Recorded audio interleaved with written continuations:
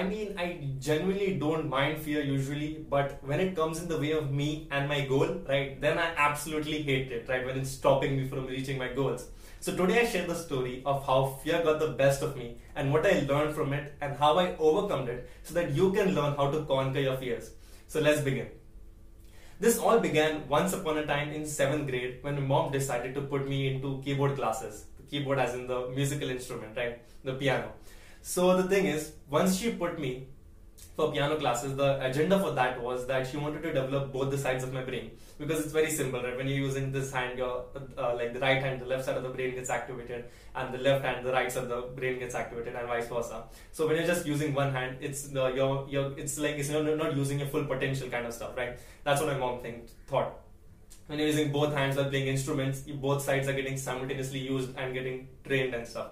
So she decided to put me in a keyboard classes. So she bought this beautiful Casio expensive keyboard, this big almost, and then she put me into this keyboard classes. Now this keyboard classes was very close to my building, right? And there was this instructor which used to come there every week, once a week in the evening to teach me. And I was his only student apparently for some reason, which I don't know why. But he used to come there that evening, and he used to teach me every evening how to play the keyboard.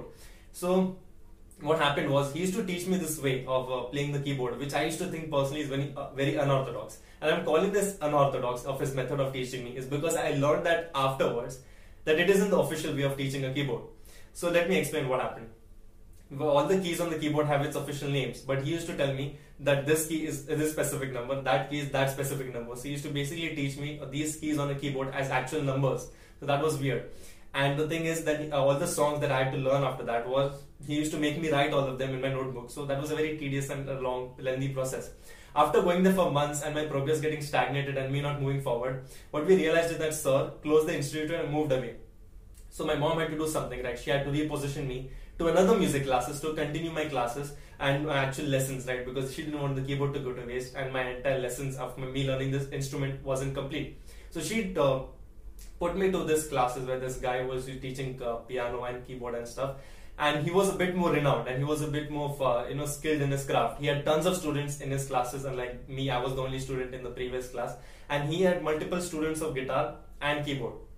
So I was in the good hands. So what happened was on the first day when once the teacher enrolled me, my mom enrolled me into this classes, the sir came to me and he said, so how much do you know of the piano? I said, not much, and then I played, Mary Had a Little Lamb, the basics, and the Happy Birthday, the song to him. And he was like, okay, not too bad. Then he started pointing at the keyboards, the keys of the keyboard, and started asking me, what is this key called, right? Like, what is this key? So I'm like, 69. He's like, what is that key? 78. What is that key? 42. And then he's like, I can see the disappointment on his face every single time I said a number of all the keys. And after he asked me all the keys almost, he told me, right, the previous teacher who was teaching me taught me in a very unorthodox manner. That's what it's called officially, right? Then he explained to me what they were officially called. And if you're a actual keyboard person who knows how to play keyboard, you know that the keys are called C, D, E and all the other alphabets actually rather than the numbers.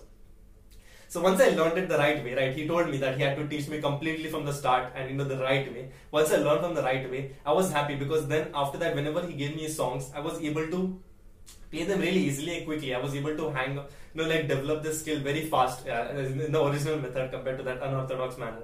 And I was also happy because when I was learning the keyboard in this way, this sir gave me this file wherein he used to keep my songs. So this was much better for me in the sense that I didn't have to actually write down every single alphabet or a beat of a song compared to the previous class, right? In this class, the sir used to just give me the printed song and I used to just hook it in my book and I have to just see from the book and play it, right? So this went on for a while. And the thing with this sir was specifically is I want to tell you, this sir had a settlement with the church wherein the church allowed this sir's students to play in the church once a week, right? His students would be the choir and play in the mass once a week. That was the settlement. So that was the specific and speciality of this guy who used to teach me piano and stuff. So keyboard. Piano is supposed to be apparently that big thing which you see, like the very big wooden thing, and the keyboard is like like the small rectangular ones. Okay, so that's the difference. That's what I think, right? I'm an amateur, but I don't want to say piano because I know, like audio engineers and very high musical specialists will be listening and say, no, Rylan, it is not a piano, it is a keyboard. So I know, okay, I apologize. So what happened was, after I was learning very quickly, right? It was easy in the beginning. I was learning songs and I was quickly learning and giving him the songs back. He gave me the song, I learned to play the song, I closed it, I played it to him back by heart, the song. I'm like, good, I'm progressing, I'm learning more and more songs and how to use the keyboard and play different keys. After I progressed to a certain stage, he began to introduce me to chords. Now chords are basically on the left side of the piano, I think, and it's like it completely brings a new element into your songs which you're playing, music and stuff. So once chords were introduced, right, things got more complicated. Right? It was not as simple as just playing a few keys on this side, right? Now you have to use this hand as well, and you have to use both the hands and play complex song with multiple fingers and stuff. Then things got definitely harder, but I still persevered. I still kept it up. The determination was there, and I still managed to persevere and continue. After I learned the chords, songs with chords, the sir came up to me and he gave me 50 papers, right? He used to, mind you, for other students in the same class as me and the same skill level as me, he used to give them only one songs at a time. But for some reason, sir saw something in me that I wasn't able to see in me myself. He had so much trust in me. He had big plans for me. He had so many expectations for me. He literally gave me the entire songbook in advance, like 50 pages, and he said, do whichever song you wish, right? He had so much trust in me. When I was saying that he has big plans for me and he saw something in me, I was assuming that he wanted me to play in the church, which I was right, because after that he told me, I would love for you to join the choir, as in I play for the mass. So he invited me once to play for the choir as well. So I went to see, and it was really invigorating, right? I sang in the choir and I sang to my heart's content. It was really joyful, praising the Lord and singing all the hymns in the church and stuff. Then sir asked me, I think you should start getting, learning the hymns, and you should start playing as soon as possible in the church, Then what happened was, my cowardly body and soul was just not able to bear it, or fathom it, because after the moment he told me that, because let me tell you this, I was deathly afraid, and I had stage fright. So it was not possible for me to perform and actually do a live action performance in front of the entire live mass, right? So I'm negative thoughts are coursing through my mind and body and soul, right? It's like, what if I miss a few keys, right? What if I press the wrong keys? What if I forget the song and I just stop in the middle of the mass? What if the entire crowd and then the priest stares at me, right? Like, what have I done? It's like only negative thoughts, right? I'm not seeing the positive optimism part of it. I'm not thinking positively. Pessimistic. All negative thoughts, and I'm just like in this hole, like how we all are, right? With fears, all these negative emotions attached to it. We're just not able to overcome it.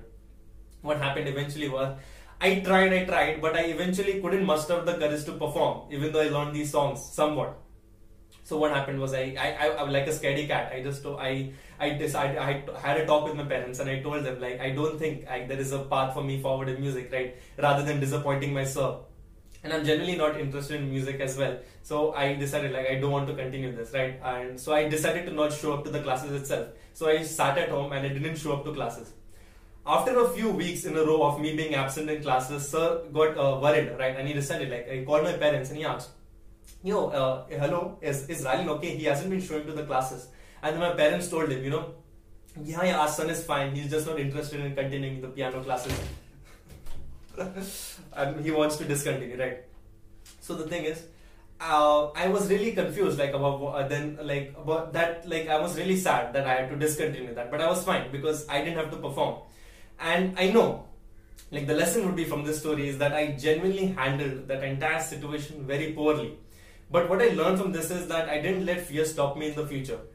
And what I also learned is that I didn't mind not overcoming that fear, because after all, it was not something I was interested in it, and it didn't stop me in a very major way.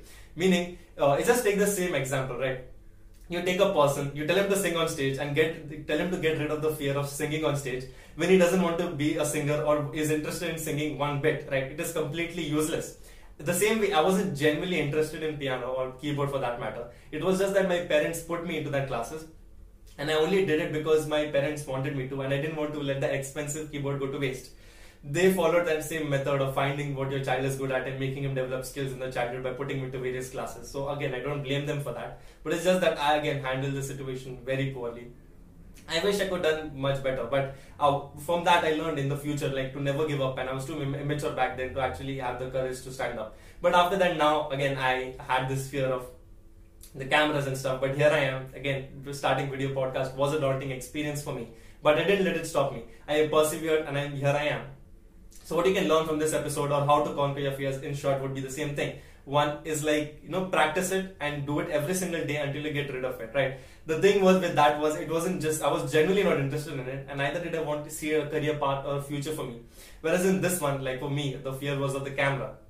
I have to make video podcasts, and my fear of speaking with the camera is going to stop me from actually making this video podcast. So I had to overcome it, right? And that is why, just knowing that I cannot let fear stop me to get in my way to success, I made sure I practiced speaking to the camera every single day, and I made sure to practice until I got over it.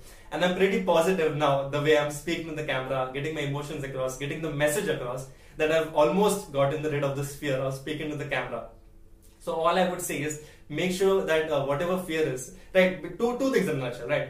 If the fear is not actually going to come in the way of you and success, just forget it. Like, you don't need to skydive to prove anybody, right? It's not going to stop you from anything. Even skydiving aside, assuming you want to be a public speaker, then it will be very essential that you get the stage fright done, right? Any other skill for that matter, right?